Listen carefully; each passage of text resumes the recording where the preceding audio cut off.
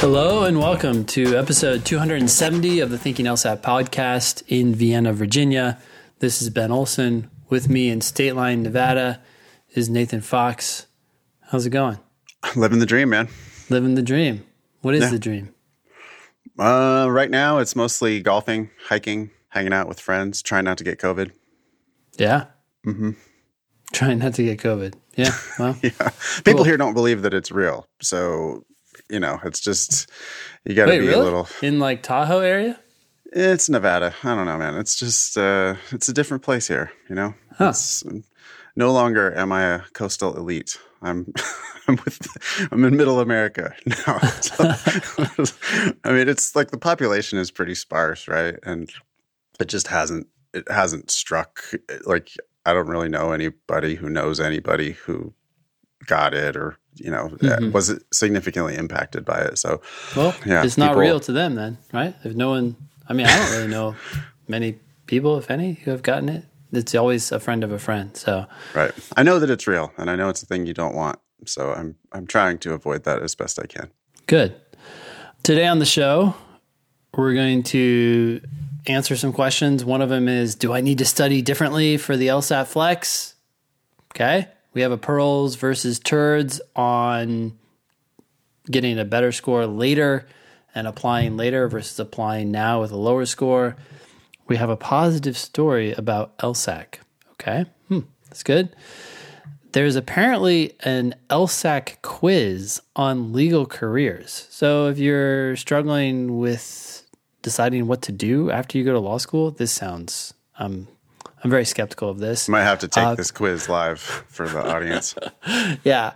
Well, either way, they're trying to get as many people to go to law school, right? And get you excited about the potential legal careers you might have. In any case, there's a quiz on that. We have a question about scholarships and a thank you. Thank you. And if there's time, we'll go over test 65, logical reasoning question. Great. Cool. Upcoming stuff. This is going to air on Monday, November 2nd.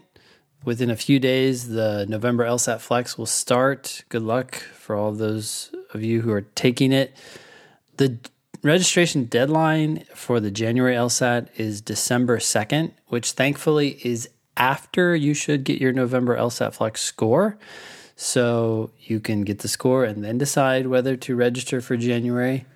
The deadline for the February LSAT Flex is January 6th. And then the January LSAT Flex is January 16th. The February LSAT Flex is January 20th. I mean, it's that week, but that's when it'll start. Okay, you can email the show at help@thinkinglsat.com. Leave us a review on iTunes. We always appreciate those. If you got a fee waiver, you can get the Demon for $30 for 4 months. That's a deal. I did hear that there's a long backup now, Ben, for not because of us, but there's a long backup for getting approved for LSAC fee waiver. Like weeks / maybe even months. It's taking them to turn around those requests now. Wow. Okay. So yeah, especially if you're just starting out, you're not trying to rush into law school anytime soon. Maybe one of the first things you should do now is fill out your paperwork for that LSAC fee waiver if you can get it. It's worth like a couple $1,000s worth of free LSAT stuff, LSAC stuff. But then it's also gets you free stuff from us, significant discounts from us, and free applications to basically every law school, because no law school wants to be the guy who's charging LSAC fee waiver recipients. All you got to do is just say, hey, I was approved for the LSAC fee waiver, and they should happily waive your admissions fee, or your application fee, rather. Okay. Good luck with that, everyone. You want to take this first email about how to study for the LSAT Flex and whether we should do anything different? Yeah, absolutely. Hi, guys. I found on your website some advice on studying and what to do the week before the normal LSAT. You talked about winding down studying, not worrying, thinking about it as a PT, and watching a movie the day before. Has your advice changed due to the pandemic and the nature of the LSAT Flex? What would you say to first-time takers? And what should we do with our tests approaching? I'm taking the November LSAT Flex on the 11th. Thanks. Totally different, right, Ben? Oh, yeah. Definitely study right up until the last minute. Don't wind down at all. Multiple tests. Worry a lot. Yep. Don't think about it as just another practice test. Make sure that you remember that it's the most serious test you're ever going to take in your whole life. And don't watch movies. No. God, no. Yeah, okay. I mean, that's the nature of the world that we live in. So I hope you appreciate the change. Yeah, it's 2020. You have to be super stressed out now about everything. That's how it is. If you're not sure, we're saying don't do anything differently. Yeah, it's just another practice test is just about the most important advice we can give somebody, I think.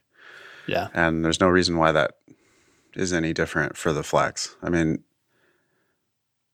the significant differences with the Flex are you're taking it at home. It's 3 sections instead of 5.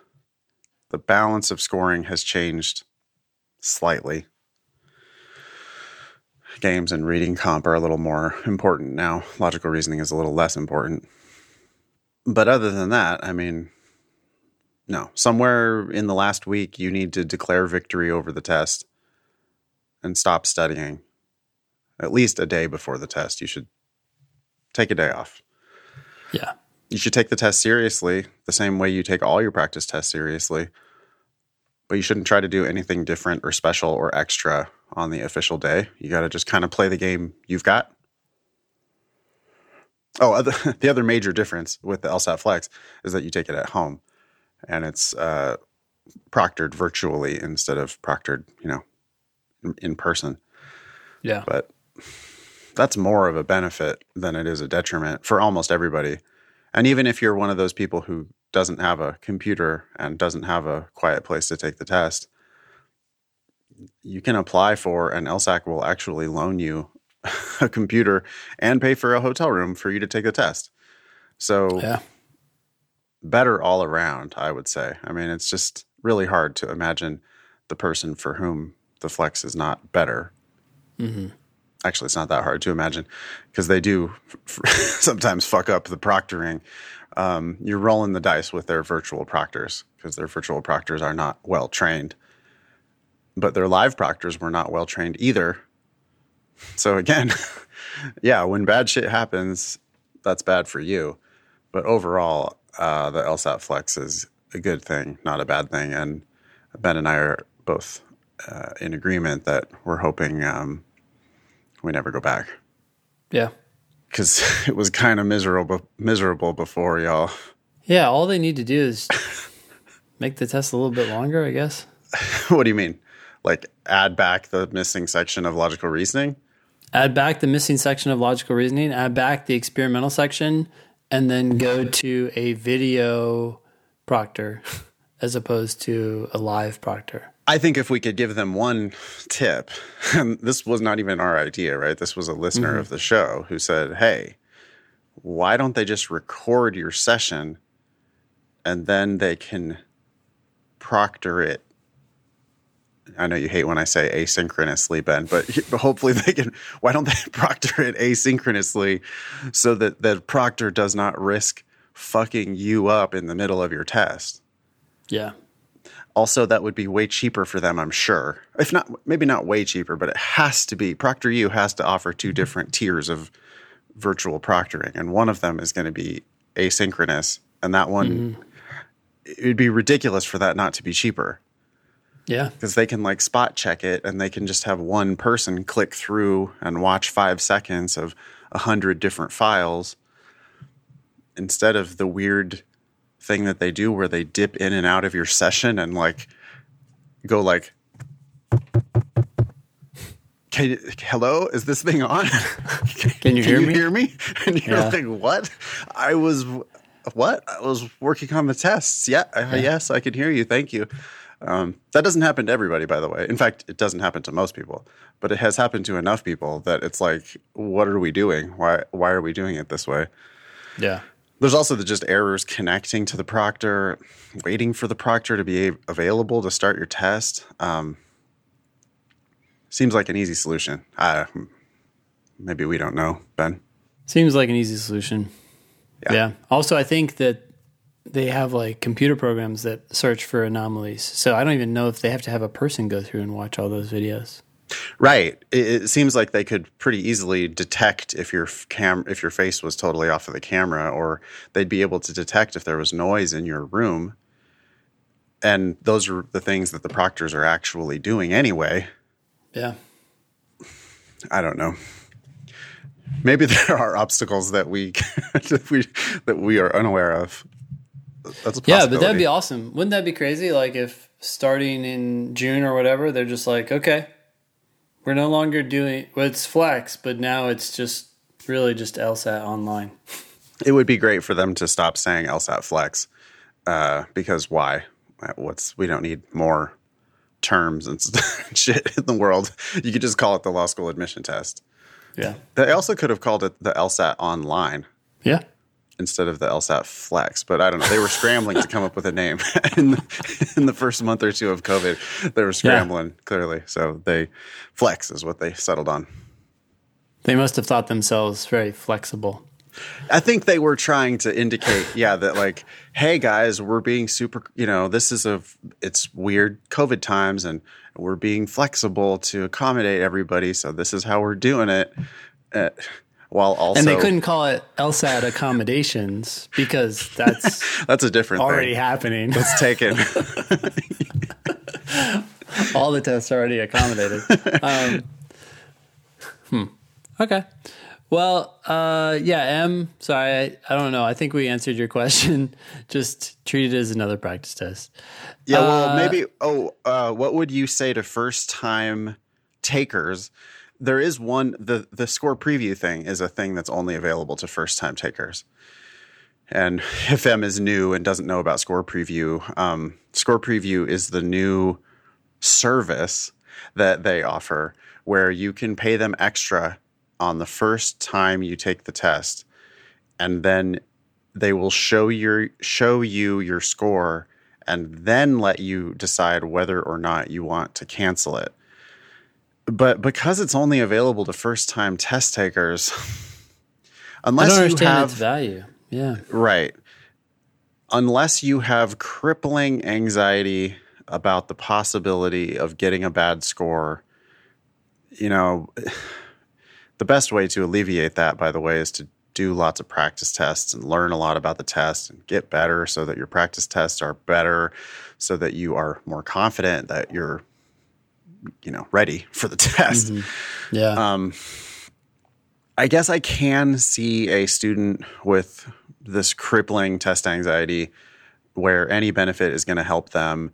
And for their first official attempt, if they have score preview, then at least they know, hey, I'm not going to have to decide in advance whether I want to cancel. They're going to show me my score, and then I'm going to decide whether I want to cancel. Mm-hmm. But canceling is generally bad. Like, a canceled score and a bad score on your record are generally the same thing. Mm. Maybe not for Canadian students, where apparently law schools average LSAT scores a lot more. Yeah. Maybe not for Yale, because Yale's probably going to consider all of your scores. But for literally every other school, I just don't see why. What's the difference? Yeah. I mean, I could see a case for like, let's say you get a 1, I don't know, it's like a abysmal score, and you know that your practice test scores are way above that. I guess I'd rather have a cancellation, a C, than a number. People can assess a number, but still, it's all subjective. So, because the highest score is all that really matters. I don't know. If you have the money, go for it. If you don't worry about it. I'm going to dig this up here for a second. This might take me just a minute, but we got an email just like yesterday.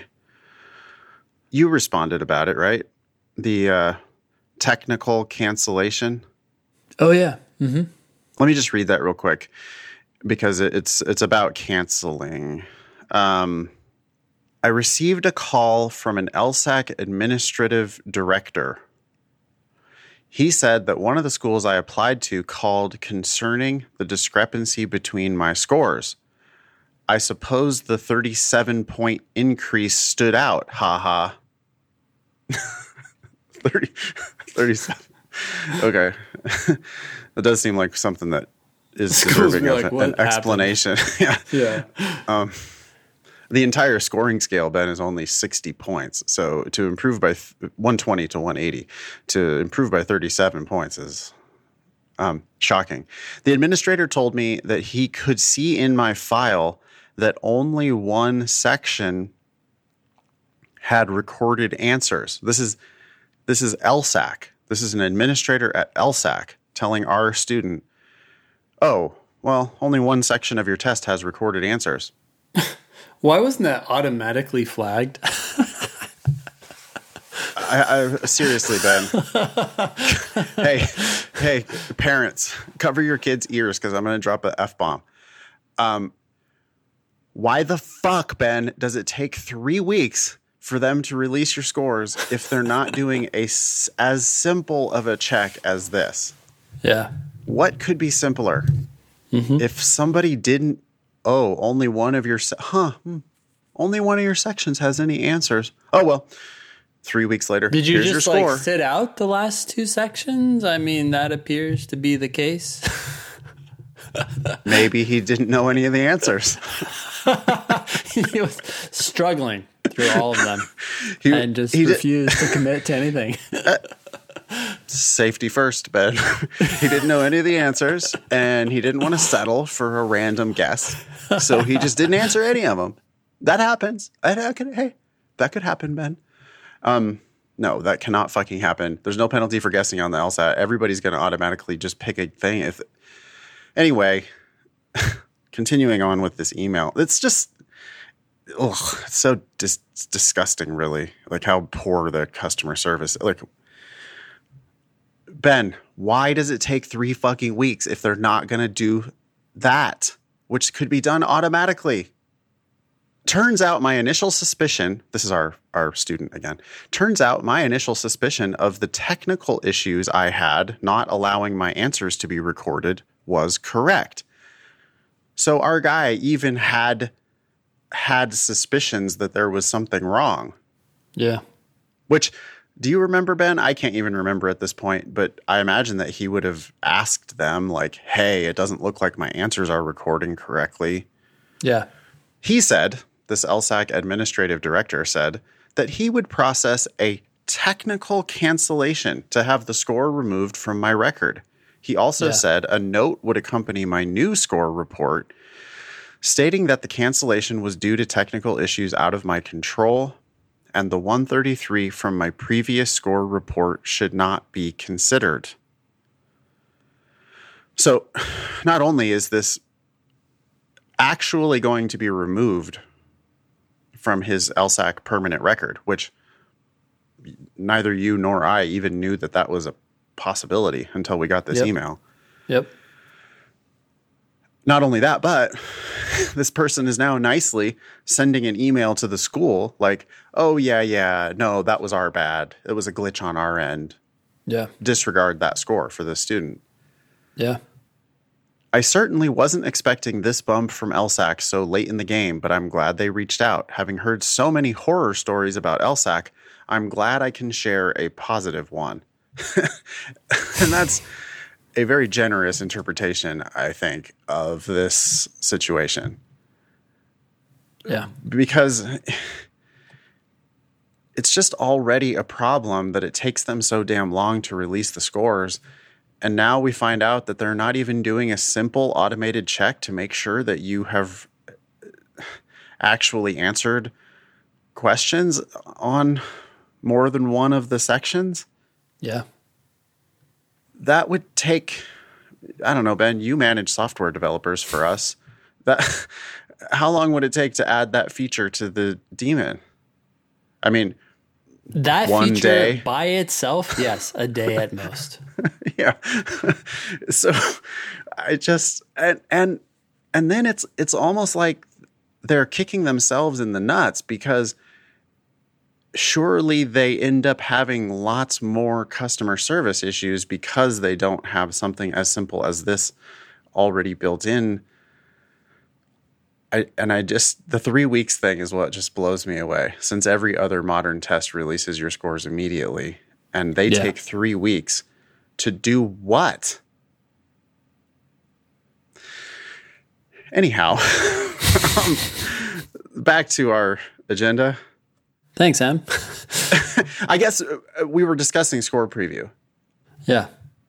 Score preview would save you from this type of thing, because it is possible that you did your very best on the test, felt good about it, had no idea that you had done that this glitch had happened. Yeah. And then you get your score back and it's like 122. Yeah. Which the only way to get a 122 is to not answer the questions, by the way.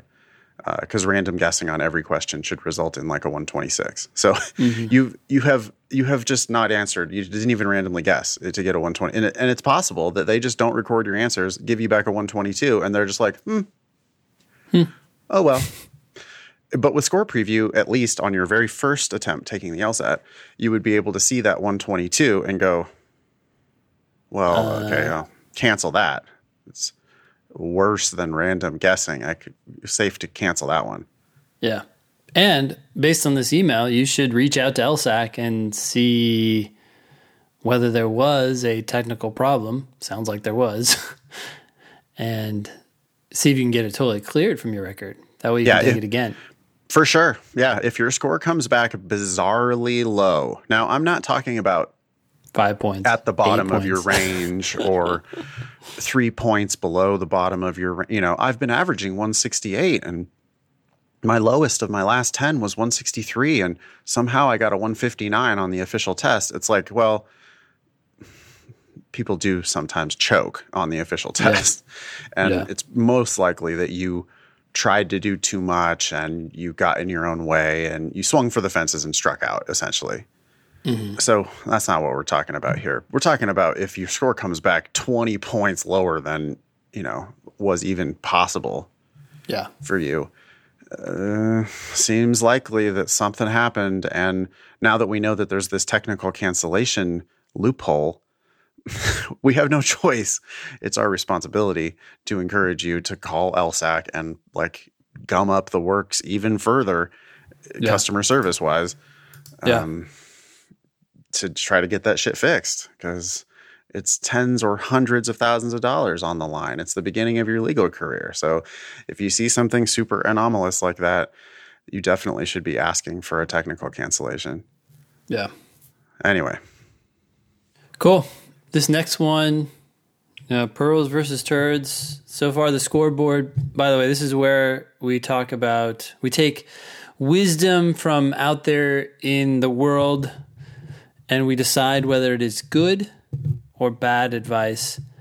The scoreboard right now is 9 pearls, 36 turds, and 21 ties.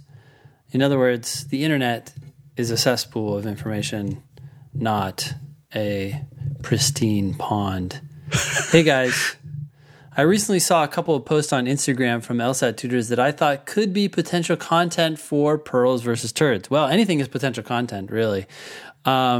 The question is, will it be a pearl? What are your thoughts on this advice? Step 1, achieve goal score untimed. Let's just stop right there. Don't achieve your goal score untimed. That is horrible advice. Okay. Why? You got to get used to ignoring the time. And so I don't know how often it happens, but for new people, they come and they're like, so I did a test and I did it untimed and I got a 163 and I just can't understand why my actual tests are 150. And I guess all I need to work on is time. I mean, there's all sorts of misunderstandings there. One, why are you getting a 163 on an untimed test?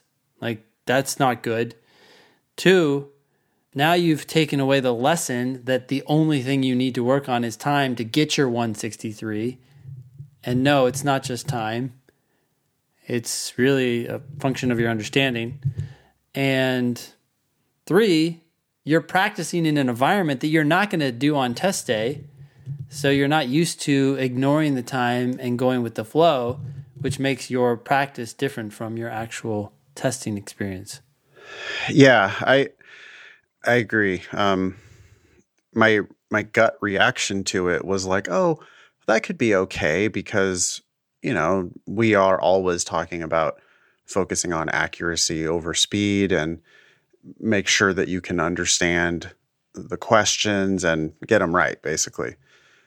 But I didn't think it through. The next step is exactly what you're saying. Somebody's going to come to us with like, well, I'm happy with a 165 and I can get a 165 with unlimited time. Mm-hmm. So now I'm going to change my focus to speed. I think there's a paradox here where this tip could end up having the exact opposite of the intended effect, right? Like people are going to be, I think it would be very easy for people to achieve their goal score untimed. Yeah. And then falsely get the idea that, oh, okay, because I'm able to do it untimed, now all I have to do is work on my timing, which we never, ever, ever want you to work on your timing. We want you to go deeper into your understanding of the questions so that the questions get easier so that you don't have an issue with time. It's not, there is no tricks or tips for timing. There's no, here's how to go faster. That's exactly the opposite of our whole strategy. Yeah. I guess I have even more problems with this. The more I think about it, how do you decide what your goal score is? Because I think many type A perfectionist lawyers are going to be like, well, 180. Yeah. But it's also the case that even an expert might not score 180 with unlimited time. Yeah. I mean, it's probably not the case. If I sat there for all day, I mean, I would have one or two that I would struggle with and I would eventually figure them out. Yeah. But you could be a damn good LSAT prospect and still not be capable of that for months, I would think, of studying. So it seems like, yeah, and then what happens is they don't time themselves at all, or they don't time themselves until the very last minute. And then once they do time themselves, then they think, oh, okay, now I'm playing a different game, which is this weird race the clock version of the LSAT, which we do not want you to do at all. Yeah. Now, I would say the drilling in the Demon is untimed, but you're doing individual games, you're doing individual questions, making it impossible to determine what a time should be. There's no goal score. There's no, there is no, when you're doing untimed practice, you're not even going to get a 120 to 180 score. So it's not about, I mean, yes, achieve your goal score on this question. Your goal score on this question is 1, not 0, but 1. And so when you do the drilling in the Demon, that's how it is automatically. Like, I don't want you to hit the submit button unless you're sure it's going to turn green, which it does when you get it right. And that's one question at a time. Yeah, I can endorse this, but that's clearly not what the tip is about. The tip is about take a whole test and do it untimed and keep doing that until you can get your target goal. Goal scores are so stupid, man. Like people come to me all the time with like, well, I've decided that I just want to get to 160 or I want to get to 165 or I want to get to 175. And it's always like, well, one, you might be selling yourself short. How'd you decide on 160? Yeah. 2, you might have set an unreasonable goal for yourself, which happens all the time. I mean, how many phone calls do you get, Ben? Oh, my practice test, I took the official test. I did Kaplan and my official score was 142 and I really need to get a 175. Yeah. Because I have bad grades. And it's like, okay, you might be able to get to 175, but 175 would be a terrible goal for you to set for yourself if you're scoring 142. Yeah. If you're scoring 142, your goal should be 145 and then 150 and then 155 and work your way up in manageable increments rather than setting this outrageous pie in the sky goal that you just might not ever reach. Imagine this by analogy, right? A 144 or 142, I can't remember what you said, is an average starting score for most people, just starting out. So it's kind of like being an average American. So you can imagine like an average American is like, oh, I'm going to take up running. Okay, well, go out and run a mile. It'll probably take you 12 minutes. I don't know. Right. And you're like, hey, I was watching the Olympics the other day and I saw some of the best people like getting sub 4 minutes. So, I mean, I can't do that. I know I can't do that, but I got to get at least like five. Like, really? Yeah. You're going to go from 12 minutes to 5 in the next, like, you're going to just start doing that? Like, you're going to injure yourself. No, that's a perfect analogy. I 100% agree. I mean, you could do that same thing with any sport, deciding you're going to play in the NBA before you can dribble a basketball. It's like one step at a time, and so goal, I always have hated, shoot for the moon because if you miss, you'll hit the stars. That is the dumbest, most vapid nonsense. The truth is, if you try to shoot for the moon when you're not capable of a moonshot, you're going to blow up on the launch pad. You're not going to accidentally miss the moon and just end up on a journey out of the solar system. That's not how this shit works. Nope. You're going to be a pile of wreckage. Yep. Yes, exactly. Exactly. There's a reason why Elon Musk does multiple repeat test fires and short little launches and, suborbital stuff. And he's creeping up on it. Like the dude's going to Mars, but he's not just like going to Mars on his first attempt. He's going to be slowly creeping up. So let's get to the space station and dock and then get back to Earth. Yeah. So anyway, if you see that motivational poster up anywhere, you have my permission to tear it down. It's just bullshit. Okay. Anything else about this? I believe this one's just going straight into the turd pile, Ben. Yeah. I mean, Jenny continues, should I incorporate untimed practice tests into my study schedule? No. Is there any benefit to this as opposed to drilling in the demon? Drilling, as we just talked about, is extraordinarily beneficial. Also, in light of what we were just talking about, right? These astronomical goals versus drilling. What's the goal in drilling? Get the next question right. Right. Can you understand that? And sometimes people don't appreciate that you may have to sit there for 20 minutes, like grappling with the explanation, writing a question to the instructors, and you like feel like this is all beneath you or a waste of time or I got to get more questions done. No. Take the next step up the mountain. Don't try to jump to the side or whatever. Like you're not going to make any progress. You want to move forward, even though it's slow, one step at a time. Yeah, and by the way, if you've been studying for 2 months and you haven't made any progress, it's almost guaranteed. I mean, there's 2 ways to do that. One is don't actually really study, like you have been nominally studying, but you haven't actually been putting in the work. That's really common. Obviously, don't do that. The other way is kind of the opposite of that, which is doing so many practice questions. Like you're very earnest, you're very diligent. Maybe you have a bad LSAT program, like you did another class and they gave you a mountain of homework and you're like an achiever, type A plus person who is going to get everything done. But now you're just getting it done rather than understanding one question at a time. And less is definitely more if that's what you've been doing.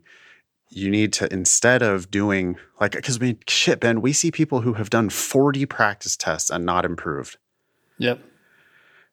The only way you can do that is by not thoroughly reviewing your mistakes to the point where you actually understand it. And I'm not listening to anybody who says, oh no, I understand it, I just haven't improved. Bullshit. If you actually understand this stuff, it will be reflected in your scores quickly. And I think there's a lot of self-deception that goes along too. Like people will read the explanation right after they do a question, and I can see it. Like they're halfway through the explanation and they're like, oh yeah, okay. Yeah. Mm-hmm. And they're about to hit like next and you're like, whoa, okay, so tell me, just like walk me through it. What would you tell someone who also made the same mistake you made? And they're like, yeah, it's just like, and then nothing comes. Yeah, can you explain it to my satisfaction? Yeah. Like I get that you're satisfied. That's great. But can you explain it to me? And the things I really want to know are, what's wrong with that argument? Yep. Did you try to predict an answer to this question? What's wrong with the wrong answer you picked? Yeah. What's right about the right answer you didn't pick?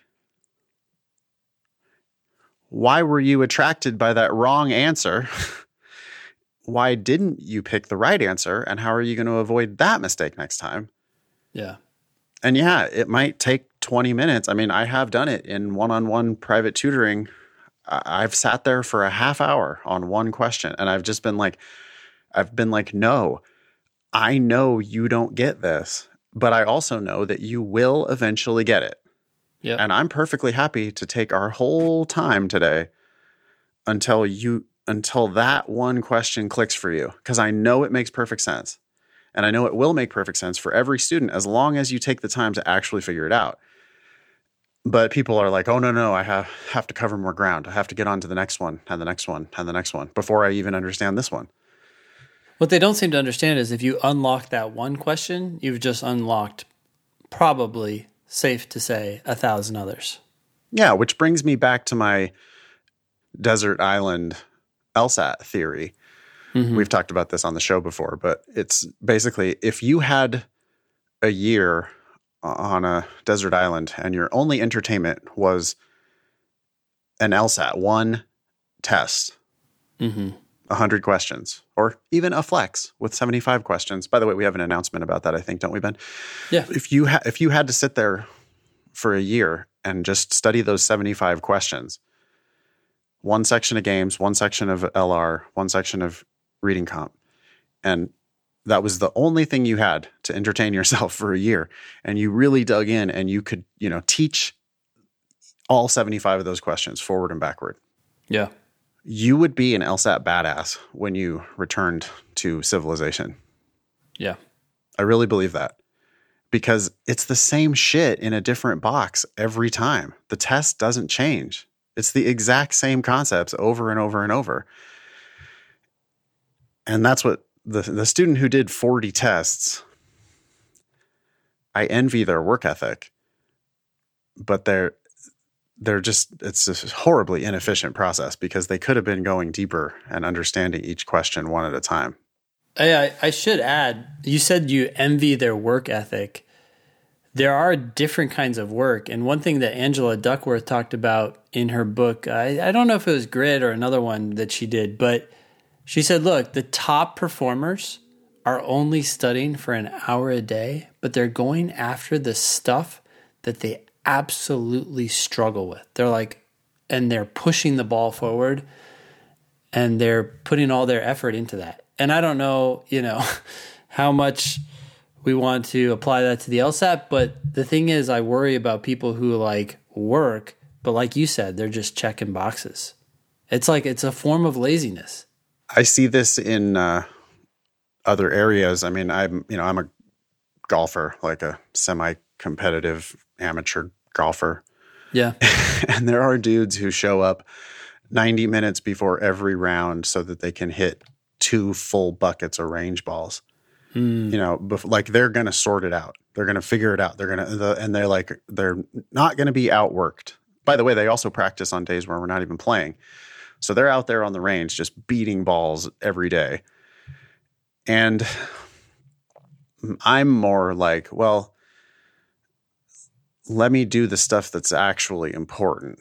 So if I go to the driving range, I might hit a few, but I'm going to be more like, okay, let me see if I can hit one driver straight, because I know that we're going to need to hit driver straight out there. So, and it's like, there'll be guys next to me on the range who are hitting they hit 10 balls for every one ball I hit. Yeah.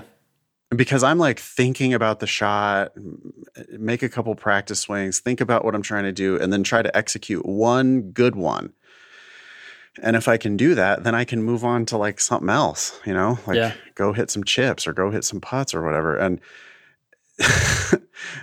by the way, to continue my analogy, in golf, the short game is vastly more important than the long game for scoring. You have to be able to get the ball in the hole, right? So you have to make putts and you have to chip it close. You'll go out there on the, yesterday, we had a big skins game. And so there were 40 dudes out there, right? That's where I'm, trying to keep my distance and not get COVID. But there's 40 dudes out there. And of the 40 dudes, 38 of them are on the driving range. And 2 of them are at the chipping green. 2 of them are at the putting green. Mm-hmm. And it's why? Well, maybe because that stuff is perceived as too easy. Yeah. But it's also way more important. And if you could only practice one thing, that's what you should practice. Nonetheless, everybody's out there just beating dozens of balls on the driving range. Yeah. That's the equivalent of doing the hard questions instead of doing the easy questions, right? Well, I think, not to pile on here, but this is making me think about when I'm working out, a small tweak in form can make the lift way harder, but it's so tempting to slack a little bit and then be like, oh, I did my 10 reps, sweet. Right. And there's this sense of accomplishment, but it's not. It's I'd rather do 8 and do them right and be like, oh, that burned. And that's what you got to do when you're studying. I'd rather you do fewer questions and own them than do 20 and be like, oh, yeah, sweet. I did my LSAT today. I did 20 questions. I did okay. I got some wrong, but I get it. It makes sense. No, if you have a choice between half-ass reviewing a whole test or thoroughly reviewing one section, much better to thoroughly review the one section. Hands down. Or half-ass a section versus thoroughly review your first 2 mistakes in the section.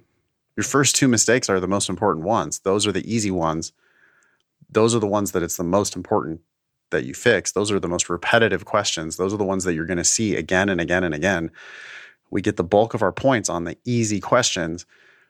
If you've missed an easy one, you should spend more time on that one, not less. Figure it out and also resolve it. It's so much easier to resolve. It could be resolved the next time you take a test. Right. But instead, people are lip service. They read the explanation for the correct answer only, and they go, yeah, okay. Yeah, that was sure. Yeah, that makes sense. Yeah, that was a stupid mistake. Stupid mistake. That's what they always say. Yeah. I just got, I just read too quickly. Just didn't really read that one. Okay, next. And then they don't learn shit from it. Yeah. Okay. I hope that changes your guys' mindset. Good luck. Jenny continues, I'm not planning to apply this cycle, but I thought it might be of interest to some of the other listeners. I love the podcast and praise the demon. Thanks for all y'all do.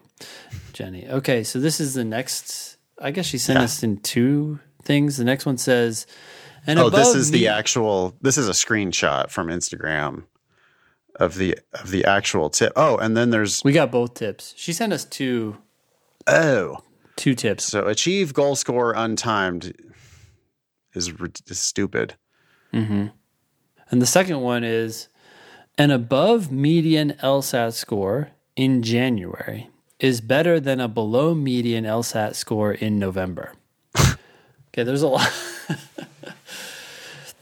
The implication here is that it's better to apply with a score that's above the median in January than to apply with a score that's below the median in November. Although this creates a false choice, right? It's my 2 choices are to apply in November with a lower score or in January with a higher score. No, apply in September with that higher score the next cycle. That is the best. Not only that, but a below median score is worthless no matter when you get it. So this is kind of an easy claim to make. And an above median score, if we're talking about like what's the median, Ben? 152? 151 last time I checked. But yeah. 151. Median is 151. Yep. Nobody should go to law school with a 150. It's just don't do it. Oh, I was interpreting this to refer to the median of like the 50th percentile for the school, but you're just saying like oh. Okay, let's interpret it that way. Yeah, but if they meant the median for all people, nobody should go to law school with less than like a 160. So you shouldn't ever be thinking about the median LSAT score. I mean, you need a 160 or don't go to law school. Not today. If you're only on 140 right now, that's fine, but you can get to 160. People improve by 20 points or more a lot, frequently, and we see that all the time. And if the best you can ever do is grind yourself to a 150, the average of all LSAT test takers, or 152, slightly above average for all test takers, I hate to tell you, but I'm betting against your success in law school and in legal practice. There can be exceptions, but on average, if 152 is the best LSAT score you can muster, you're entering a world of pain by going to law school and into the legal practice. Yeah. It's a zero-sum competitive game, Why are you trying to be a UFC fighter if you're barely above average at fighting? Yeah. It's painful. It is painful. If they're talking about the median of the school, okay, then fine. But that's the problem with these stupid tips and tricks, right? Boil it down into a soundbite, and then anybody can easily misinterpret your dumb tips. Yeah. This account should be unfollowed. They're not helping you. Yeah. All right. Cool. So I think you already read this positive story. That was the one you read earlier. Oh, I didn't realize that it had made it onto the agenda. Okay. So we did that one. Yes. Got it. Yep. So now you want to take this quiz? Yeah, totally. I can't wait. Oh my God, this is beautiful. All right, Ben, do you want to take it simultaneously and then we'll each see which type of lawyer we should be? Yep. All right. There's a note at the top. Wait, do we need to read this email? Hold on. Hi, Ben and Nathan. Huge fan of the show. I studied with the demon, actively listened to the show, and the application is now here. The application is now here. She's in the process of applying. Time to apply. Okay. I wanted to get a better idea of what type of law interests me the most, so I turned to Google and found this free quiz kindly provided by the Law School Admission Council. 3 exclamation points. Aaron, what's going on? I think it's tongue in cheek, man. She's a fan, so I think she gets our sense of humor. How generous! Exclamation point. Dripping with sarcasm. I thought you guys would get a laugh out of these questions, for they do not establish anything for me and just made me chuckle. Thank you for the advice and humor every Monday. Regards, Aaron. Thank you, Aaron, for listening. That's very nice of you. Aaron, I can tell you've been studying the LSAT because you just used the word for in place of because. Yeah. No one does that in real life. No, and if you speak like that, you're going to sound kind of weird. So, okay. This quiz. Note. There's a big note at the top. Note. Think of this quiz as an exercise to help you pursue your own research about choosing a law career. The quiz is not a foolproof diagnostic scientific tool. It's just for fun. Exclamation point. Gosh. Did they really think people are going to do this and then say, I guess that's the world we live in? Then they pretend to be like a scientific organization when the truth is they are a marketing company. I mean, just like law schools, by the way. We talked about this in class. Oh man, we did this one reading comp passage.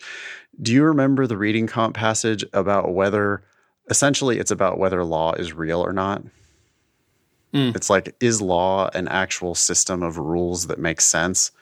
Yeah. Or is it just this thing that has evolved over time and it's basically pseudoscience or dogma? You know, it's like a lot more like studying religion than it is like studying science. Yeah. And it was shocking, Ben, because the class does terribly on that passage. And I think the reason why they do terribly on the passage is that it's telling them something that they don't want to hear. I think there's this like cognitive dissonance where they're like, what do you mean? I'm going to get a doctorate. I'm going to be it's a scientific, the study of the law is. The language of the law. The language of the law and the history of the law and it's a, living document and it makes perfect sense. I mean, it's like, well, no, actually, you'll figure this out once you go to law school. It makes no sense whatsoever. It's inherently political, and they have twisted these words to mean whatever they want them to mean at various times in history. Did I tell you that I actually remember the moment in class, and I remember the class I was sitting in? I was in the back when I had this realization. No, I like this. No. So I studied econ, right, as undergrad. Yeah, so me too. Yeah. Okay, cool. So it's not like your hard science like physics, but it's still trying to find truth, right? It's like, okay, Yes. well, we're trying to figure out what is happening, even though we all kind of disagree about what is actually happening. We're trying to find it. You have to like study calculus in order to study economics. You do not have to study calculus in order to study the law. That's because econ is, econ's a BS, right? It's a bachelor's of science, whereas a JD is not scientific in the slightest. Anyway, go ahead. Yeah. So, you're trying to find truth, even though the models may not match reality. That's what the debate is about, right? Does your model match reality or my model match reality better? Anyways, I was sitting in class and I remember it was a smaller classroom. It probably had like 3 or 4, maybe 5 rows. And I was in the back row and the teacher was talking. I don't remember what about, but I just remember sitting there and I sat back and I said, wait a sec. All this time in school, like this is probably my first semester, maybe the beginning of my second, I was trying to find the answer. Like, what is the truth? What is the actual thing that the law should be? And then I'm like, that's so stupid. That's not what we're looking for. We're just making an argument and it's like whatever fits the times that you're in. Yeah. And it's just constantly evolving. It's whatever argument you can make based on precedent, which is their attempt to make it scientific, but it's really just a means of persuasion. Like, can I couch my argument in the past more effectively than someone else, even though it didn't actually happen? And I think I can't remember what that reading passage said, but I feel like do they talk about precedent at all in that? They talk about how you can't study the law as it's not a computer program. You have to also look at the history of the time.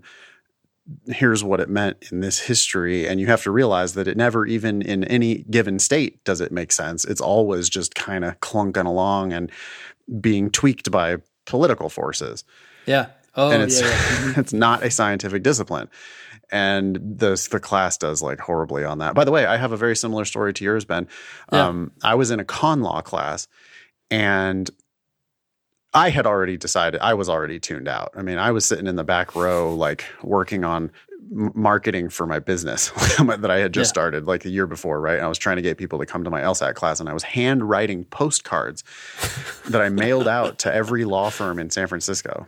Yeah. I filled out like 1,000. I mean, are you still doing those? Like, what happened? Yeah. No. Fortunately, those days are behind me. But I was actually on the grind a little bit, because I was like, shit, I want to make my business go. So I was ignoring class essentially, and I was handwriting these postcards and sending them out. And it was con law, and one of my more earnest colleagues in class was discouraged and like raised their hand, and they were like, this all kind of just seems made up to me. I want your opinion. Is any of this real? That was the question to my professor of constitutional law. Is any of this real? And the professor goes, Um, well, since I'm a professor of constitutional law, I kind of have to say it's real, don't I? I have to continue the lie. Oh Yeah, my gosh. I must continue my miserable existence. Anyway, Wow, that's an interesting response, actually. I'd be surprised it would just own it. Like, yeah, like this is what we're trying to learn how judges think about the law. That's all. Ben, this was all in the reading comprehension passage, Ben. You should reread it. It's good. Yeah. Okay. In the passage, it says, if we were to teach students the truth, if modern jurisprudence didn't lie to students about what the law actually is. Oh, they lose faith in it or something? I think I remember they would this. be dispirited. It says that the student would be dispirited. Yeah. And the public would lose faith in the system. Yeah. So it's like, it's amazing that this passage made it onto the law school admission test. And it's not surprising that the students had such a bad time with the passage, because they're just like, wait, what now? You're telling me that modern law schools are going to lie to me about what the law is? It's all a big scam, you know? Yeah. And I'm sitting there going like, no, for real, y'all. Like, if you have the potential to study science or math, or like if you have the ability, if you have the chops to study like a scientific discipline, I really wish you would. If you're at all like me, if your brain works like my brain works, I think you'd be better off doing something based in data and science instead of just doing this like totally political made up thing. Yeah. You know what's crazy too is that there actually is truth behind different laws. Like if in truth, in terms of like you could assess laws and say, okay, which ones are better than others? Which ones are more effective at producing positive outcomes? But instead they don't acknowledge that. Instead they pretend that it's like this ironclad thing that's inherently the way it is. And so then there's no like open discussion about, well, did that law work better than this other one? Because then they'd actually have to grapple with that. No, and they take diametrically opposed, they're like, oh no, I'm an originalist, but they're only an originalist on the issues where they want some particular outcome. That's a better outcome. Why not just acknowledge that? Like, I'm trying to, okay, well, what's your actual outcome that you're seeing that you think would happen versus this other outcome? It's weird. Anyways. Yeah. I hated it so much. I mean, for all of our, econ, mathy type of listeners and students, if you decided that today's the day that you're going to quit your pursuit of law school, Ben and I would be it would hurt us financially. And we are both very happy if that's what happens. I mean, because we want you to be happy in life, we're not trying to, I have zero interest in trying to sell the dream. I'm not selling the dream, and the law schools are. Yeah. And so I'm not saying don't be a lawyer. I'm not telling everybody not to be a lawyer. Some people certainly are cut out to be lawyers, but just make sure you know what you're getting yourself into. It's about power and politics and influence, not really about right and wrong. Yeah. Okay. Yeah. Should we do this quiz, Ben, and find out what type of lawyers we should be? Well, thankfully, this quiz is just for fun. So, okay. Yes. Okay. So if the worst happened and I had to practice law, this is okay. My smartphone is filled with, this is a required question. All the questions are required. It's just for fun, but they're still required. All required. Those idiots. Okay. My smartphone is filled with music apps, sports highlights, sounds of nature, or foreign language lessons. Music apps. I have one music app, Spotify. I have one sports app, the Yahoo Sports app. I don't have sounds of nature. I mean, You can No. get those in Spotify. I definitely don't have foreign language lessons. I'm terrible at foreign language lessons. Well, I'm going to go with sports highlights just so we can get different results. My Cool. I'm not saying t-shirts usually. I might have two apps actually. I think I have Apple's app and then I have Pandora. I did have Spotify for a while, but I went back. Spotify's so much better than Pandora.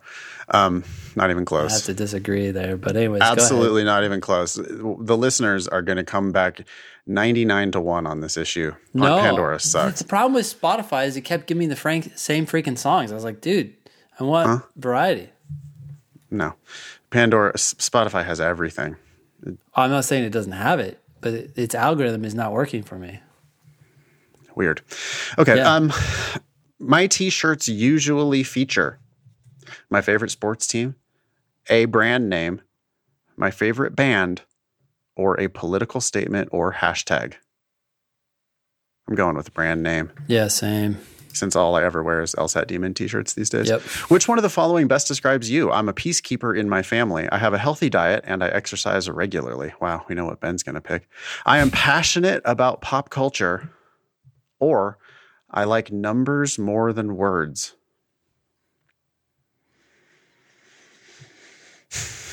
Okay, I'm going to go with healthy diet, I guess. I mean, I am not the peacekeeper in my family, although I have kind of become a parent to my parents. How the heck does that have anything to do with diet? Passionate about pop culture? No. Like numbers more than words. I'm going to pick that one just because of our previous discussion about science versus Cool. Sounds good.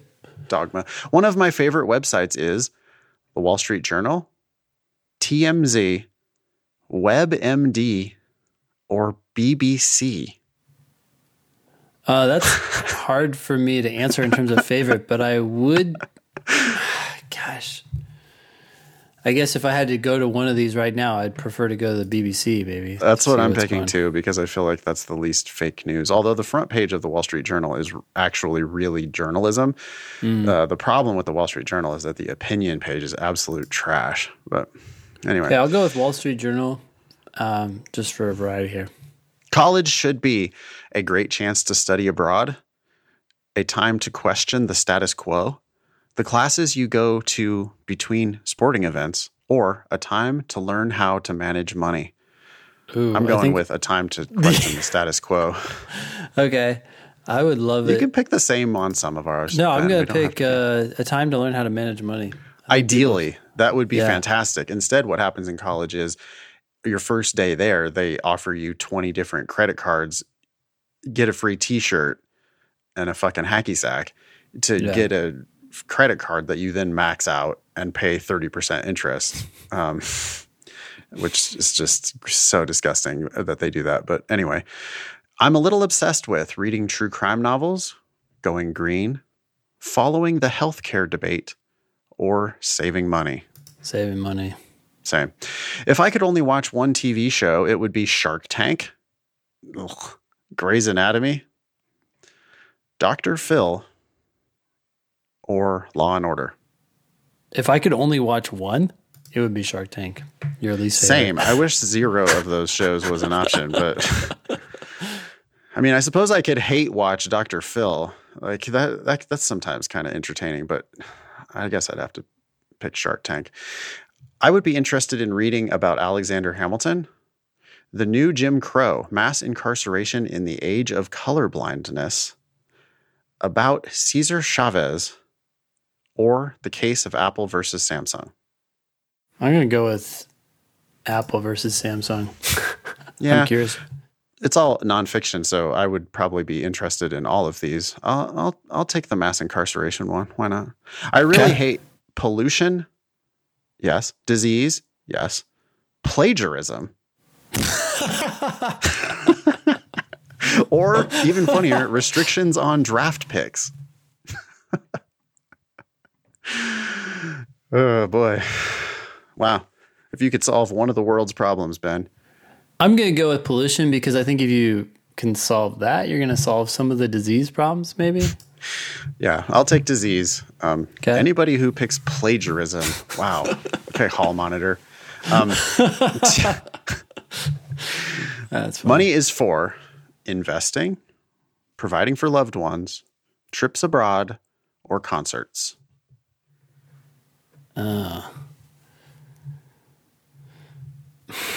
I'm going to go with providing for loved ones. That's what I was going to say too. It's both of those. So yeah, well, I feel like you have to invest so you can provide more for loved ones. But yeah, exactly. Okay. All right. When I'm not studying, I am enjoying the outdoors, getting organized, volunteering, or watching movies.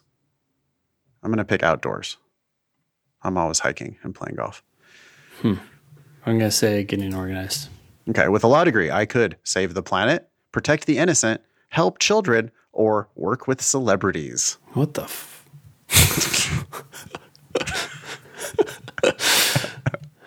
If you chose work with celebrities, just stop right there and you're done. I'm going to pick help children because one of my best friends is a child advocacy lawyer. With a law degree, I could protect the innocent. I'm gonna go with save the planet.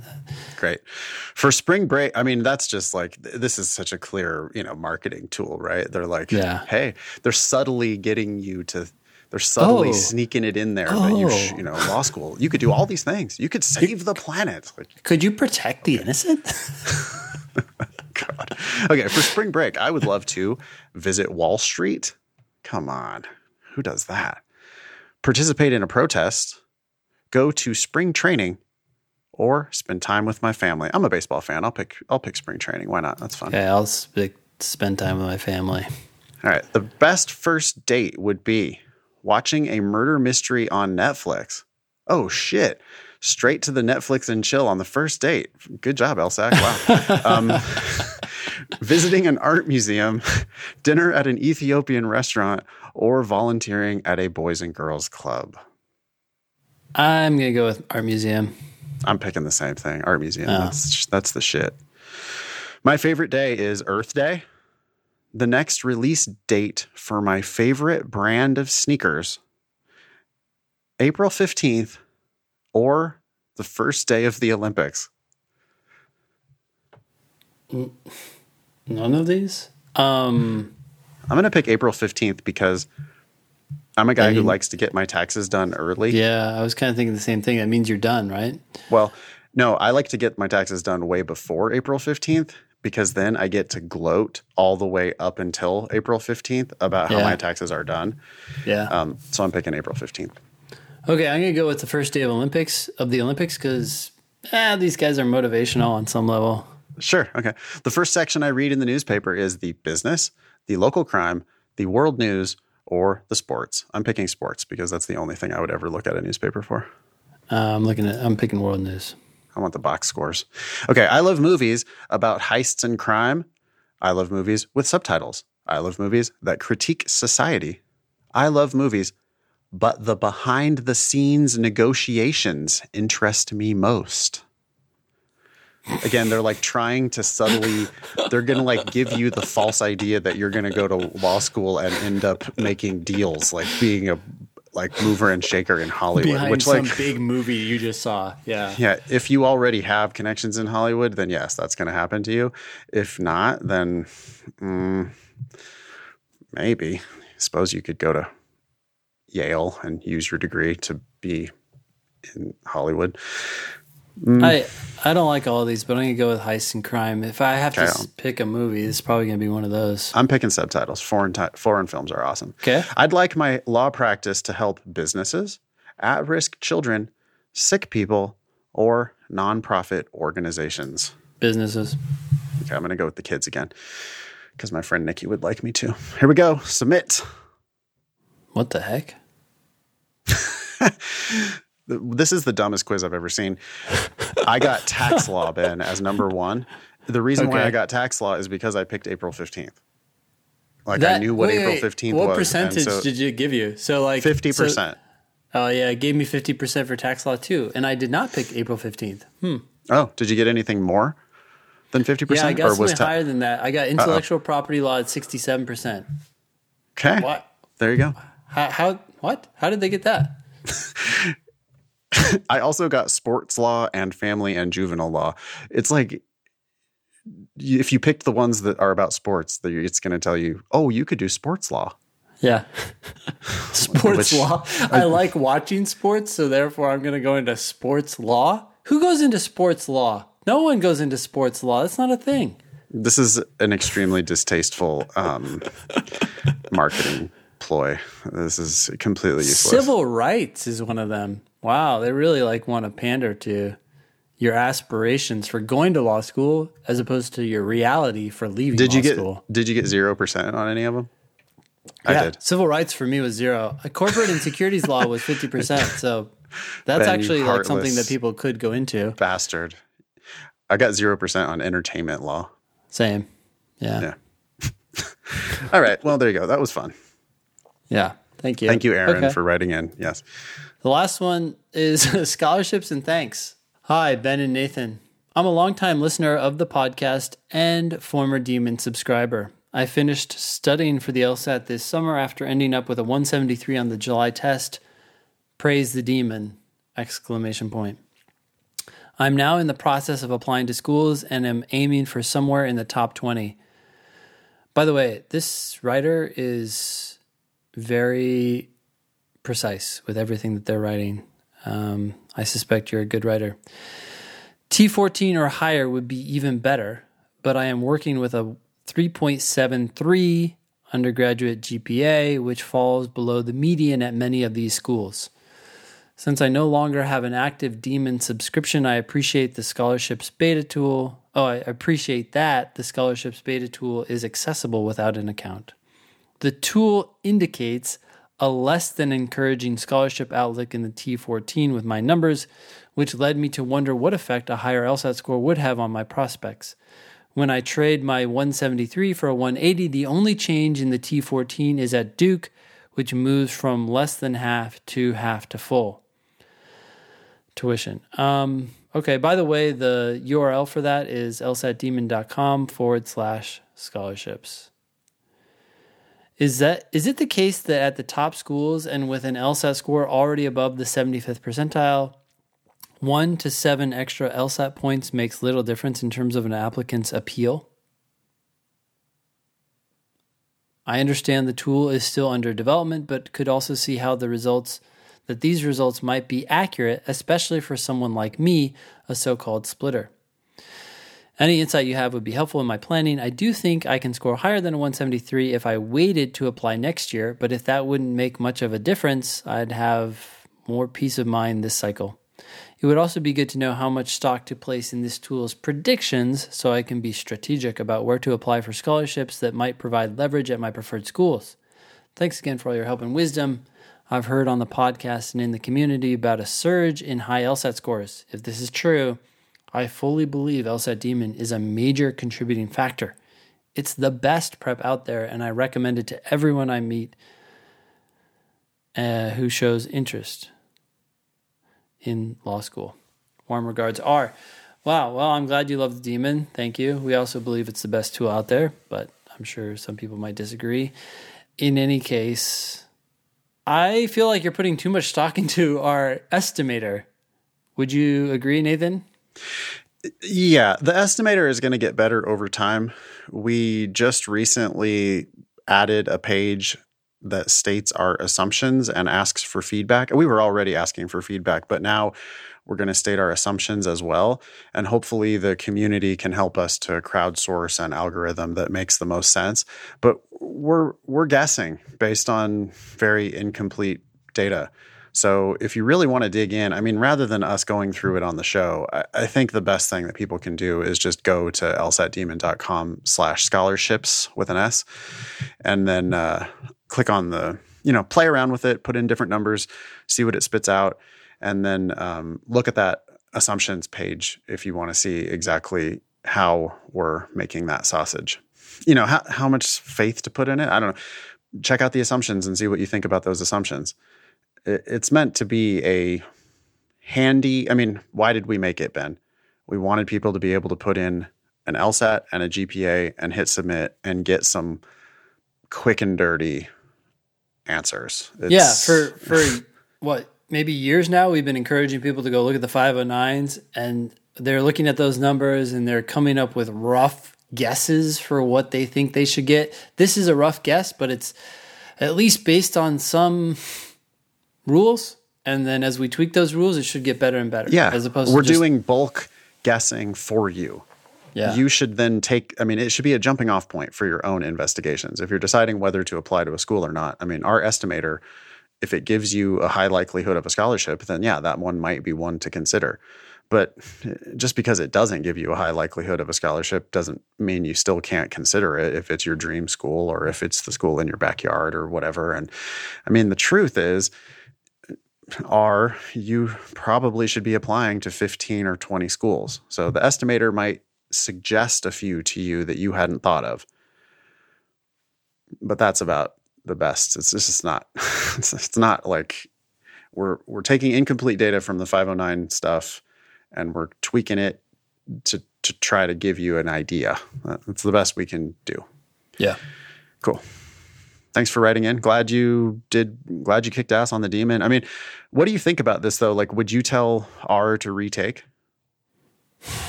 With a 173, possibly, because R could go above the 75th percentile for some top schools, and that might make a difference. R is still a splitter. I don't know, but I could see it helping. If R is willing to. UVA would love to be, mentioned in the same breath as Yale, Stanford, Harvard. So would Chicago. So would NYU. So would Columbia. So would all of the other schools in the top 14. And so that 173, if it goes above their 75th percentile, yeah, I think they have to think about you slightly differently for scholarship purposes at that point. Mm-hmm. Not only that, but for R particularly, you're already applying kind of late this cycle. You're going to hear this podcast in November. I've been hearing every day the last couple of weeks, I've been hearing every day people telling me that they're admitted or telling me about their scholarship offers at various schools. I know that WashU just sent out a whole bunch of scholarship offers. I had multiple people on the same day emailing me saying, hey, I got my full ride to WashU. Hey, I got my full ride to WashU. And okay, so you're lining up behind those people who already got their offers in, as Anne Levine said on the show, the most competitive application cycle ever. Yeah. So if you can score higher and then apply at the beginning of the next cycle instead of your good 173, but not like blow away the top 14, they're not going to look at a 173 and be like, oh my God, you're a rock star, right? But with a 178, they might be like, oh shit, okay, well, we don't see that many of those. Mm-hmm. And if it was on September 1st of next cycle, which should be less competitive because there won't be all of the COVID deferrals. If it was my money or if I was in charge of R's career, I would absolutely wait till the beginning of the next cycle anyway. So, okay. Cool. Let's do this question. It's test 65, section 4, question 10. It's a logical reasoning question. Okay. Do you want to read it? Sure. Okay. In trying to reduce the amount of fat in their diet, on average, people have decreased their consumption of red meat by 1/2 in the last 2 decades. Any thoughts about that? You're thinking, right? You're not just like ignoring that, you're not just moving on to the next sentence. You're like, oh, so what you're telling me is people, so since they're trying to reduce the amount of fat in their diet and they have reduced their consumption of red meat by 1/2 in the last 2 decades, I'm thinking, okay, so they must think that red meat has fat in it. That's just one simple thought. Whether they're right or wrong, right? Mm-hmm. I think we know in real life that red meat does tend to have fat in it. You can get super low-fat versions of red meat. But these people, like we know that on average, people have cut their red meat by half in trying to reduce the amount of fat in their diet, which means they are doing it for this reason. Yep. Whether they're right or whether they're wrong, that's what they're trying to do. Okay. Yep. And by the way, do we know whether they have actually reduced the amount of fat in their diet? No. Not after that first sentence. We know that that's what they're trying to do. And we know that they have cut the amount of red meat in their diet. We don't know if they've actually reduced fat in their diet. Yep. Even though that was their goal. Okay, next sentence. However, on average, those who have reduced their consumption of red meat actually consume substantially more fat than those who don't. I bet you can predict the question type. It's going to probably be a resolve the paradox question or a must be true question. Yeah, almost always these turn out to be paradox questions. You know, people were trying to reduce fat, and so what they did was they cut out red meat. But as it turns out, the people who cut out the red meat ate more fat, which is the exact opposite of their stated goal. So here's what they tried to do, and they did cut out red meat while attempting to achieve this goal of fat reduction, but instead their fat consumption went up. Yeah. So that's a puzzling set of circumstances. You should be curious here, right? You should be like, what's up with that? Why? Yeah. And then you read the question stem and it says, which one of the following, if true, most helps to resolve the apparent discrepancy described above? What are you going to do next? Well, I already have a prediction. And this is before I even realized that it was a paradox question. I already was thinking to myself, okay, so they cut out the meat. They probably, I mean, this passage never discusses it, but I'm thinking to myself that red meat does in fact have fat. So they probably did end up cutting out some fat. But my thought is, okay, so it wasn't as, they got rid of fat, or they got rid of red meat, which was satisfying or something. And in an attempt to satisfy their cravings, they ended up eating more things that end up having fat. And maybe they didn't realize that those things had fat, or they didn't realize how much they were eating of them. Either way, they didn't satisfy themselves in some way and ended up overcompensating by eating other things that have fat. That's the sad reality. Yeah. Okay. My thing was just, the people who cut out red meat must have added other sources of fat to their diet. Or I suppose, yeah, I was getting into it a little bit more, but yeah. Yeah. Like just you went the next step beyond that, but I was like, well, if you cut out red meat, but then instead ate French fries, it could be that red meat you were eating has less fat than the French fries you substituted. And, that's an easy explanation. Or maybe they substituted in cheese, or maybe they substituted in ice cream, or whatever. It seems like there's a million different ways that we could actually explain this. We don't have to predict exactly the answer, but it's great that we predict an answer, right? Here is the type of thing that would be satisfying as a resolution to this paradox. If it were true that every single person who cut red meat out of their diet was guzzling olive oil at every meal, that would explain it. Now, I don't know why people are taking shots of olive oil. Yeah. But if they were, then that would explain what happened here in this paradox. All right. A says many more people have reduced their consumption of red meat over the last 2 decades than have not. Nope. Okay, but why? Okay. This is just telling us numbers, like how many people have reduced their consumption of red meat. More have done so than not. So more have engaged in this process of getting rid of red meat. Great. But why does that mean that they would have consumed more fat? It doesn't even talk about what else they ate or how eating less red meat contributes to more fat. Right. It just doesn't it's like their goal was reduce fat. The way they tried to do that was eat less red meat. Turns out, though, they ate more fat. What's up? And A is just like, well, yeah, a lot of people have quit eating red meat. Yeah. It's just not an explanation.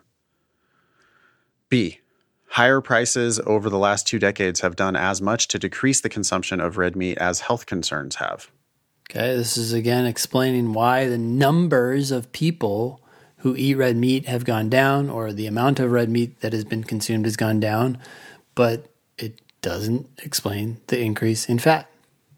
I think the lesson here, one thing that I find students miss is they don't realize how bad the wrong answers are. Like, I would see a student sometimes leave A or B open. Like, well, that could be it. Yeah. And it's like, no, it can't. If you had any idea what the question was actually asking you, you're asked to explain why their fat consumption went up. And A's like, well, lots of people stopped eating red meat. And B's like, well, lots of people stopped eating red meat because of the price. And it's like, yeah, I know, but that's not our job here. Our job is to find an explanation for why these people who ate less red meat ate more fat. And A and B are just like complete zeros, just a total whiff. The wrong answers are so wrong. C, people who reduce their consumption of red meat tend to consume as much of other foods that are high in fat as do those who have not reduced their consumption of red meat. This does not do a good job either. If anything, this makes the paradox worse. Right. I think it's like the most attractive wrong answer so far. Sure. At least it talks because about at least fat. It's about fat. Yes, Yeah. Thank you. Go ahead. But, Explain why this is.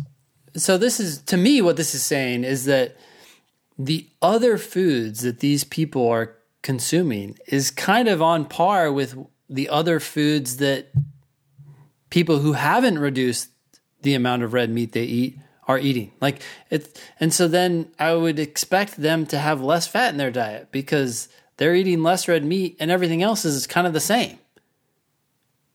So this makes the paradox worse in my mind, or does nothing. Yeah, I mean, I'm sure it does nothing, or I'm sure it's at best it does nothing. Yeah, and I think you're right that it might actually make it worse. It's like, as much as, yeah. No, they substituted French fries for red meat. They substituted ice cream for red meat. We need them eating more fat, not the same amount. We need them eating more fat. And C doesn't get you all the way there. D, people who reduce their consumption of red meat tend to replace it with cheese and baked goods, which are richer in fat than red meat. Ding, ding, ding, ding, ding. I mean, that's what we were saying. We didn't know what. We didn't know it was cheese, or whatever. But that would totally do it, right? I mean, and I think that this is something that people do a lot. They're like, oh, well, I'm not eating I'm trying to be healthier, so I'm cutting out red meat. And instead, I'm going to eat a grilled cheese sandwich soaked in butter for every meal. And if that's true, then that explains why you're cutting down red meat actually increases your fat intake. I think cheese was one of my predictions, actually. I was definitely thinking about dairy stuff. E, studies have shown that red meat contains slightly less fat than previously. Nathan, why are you reading this answer? We already found the answer. Yeah. Sorry. Go ahead. No, you're right. I mean, the reason why I'm reading this answer is that I'm not in the business of trying to shave off 5 seconds by being lazy, and maybe not lazy is the right way to think about it, but it's going to take me 5 seconds to read this answer. I'm probably going to immediately know it's wrong. Yep. Studies have shown that red meat contains slightly less fat than previously thought. Slightly less fat. So they cut out red meat, they did that because they were trying to reduce fat, and they ended up increasing the amount of fat. So red meat isn't as fatty as we had slightly not as fatty as we had previously thought. They're not cutting out as much fat as they thought they were, but they're still cutting out fat. They should still be cutting out fat. Yeah. So E does not explain why their fat intake actually went up. I think it takes me 5 seconds, Ben, to do that analysis. Well, and then plus you walk away from this question knowing that D is correct. But I don't know if we're going to say the same thing, but if E ends up being remotely plausible, then you're like, oh, shit. What did I miss in D, or am I missing something in E still? Yeah. And you could kind of do math on it, right? how many times do you have to be right for every one time that you're wrong if you're going to save 5 seconds by not reading the remaining answer choices? Right? Because every time you're right, you save 5 seconds. Yay, good for you. You saved 5 seconds. Yep. Every time you're wrong, you miss a question. You just wasted that whole minute and a half, right. 2 minutes. Yeah. Right. Let's be generous and say that it only took you a minute to do the question, or that it only takes you a minute to do questions. Well, that's not even possible, right? Because then you'd be doing the whole section in 25 minutes, which you really shouldn't be doing. But if it was a minute, that's 12 times 5 seconds. You have to be right 12 times in a row to save the 60 seconds that it took you to do the question. Yeah. And if you're wrong on 1 out of those 12 times, then you miss the question and you completely squander the time that you did spend. I love telling people that a missed question is the world's worst waste of time. Yeah. You said to me recently, in a slightly different way, you said, if you miss the question, it's as if you didn't do it at all. Yep. And that's why we read all 5 answers on the logical reasoning and on the reading comp. Not always on the games, especially if it's the last question or 2 on the games, on a game, and you're totally solid on the game and you just know, no, X cannot go third. And that's the answer. Fine. But logical reasoning and reading comp, that doesn't happen like that. And I'm pretty sure that 1 out of 12 times I'm going to read one of those later answers and go, oh shit, wait a second. And then it might cause me to reread the answer that I was about to pick. And I have a second chance there to not miss the question. We were talking earlier about how you have to make 2 mistakes in order to miss a question, or at least when you're reviewing your mistakes, you should think about the wrong answer you picked and the right answer you didn't pick. If I were to just pick D here without reading E, I would be potentially not even reading the correct answer, which means that if D was wrong and I picked it, I made 1 mistake and missed the question. But if you read all 5 answers, then you have to make 2 mistakes to miss the question. Yeah. And that's why people who get good at the LR, it's possible to score perfect on LR because you're not going to make both of those mistakes at the same time.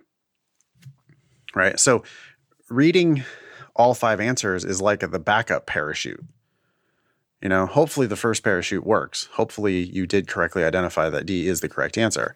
Yeah. But if that chute didn't work, you would really like to have the backup parachute of reading the last answer and just being 100% sure. Getting to 100% instead of just being 99%. Get to 100%.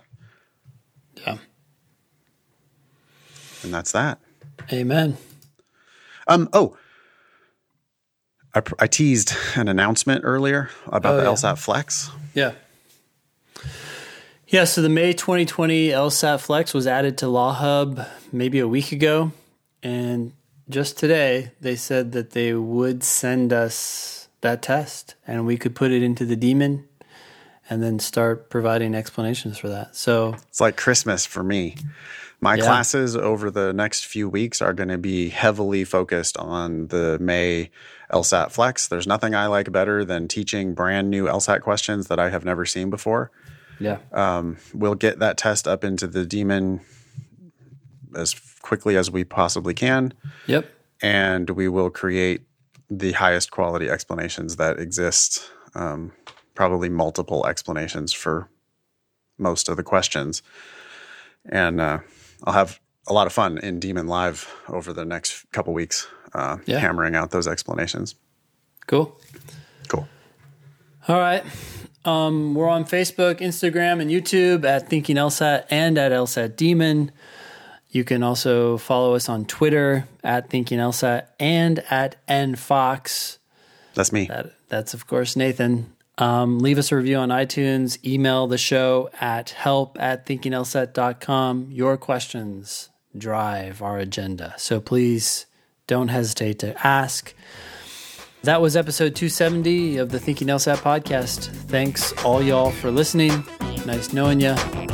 Don't pay for law school.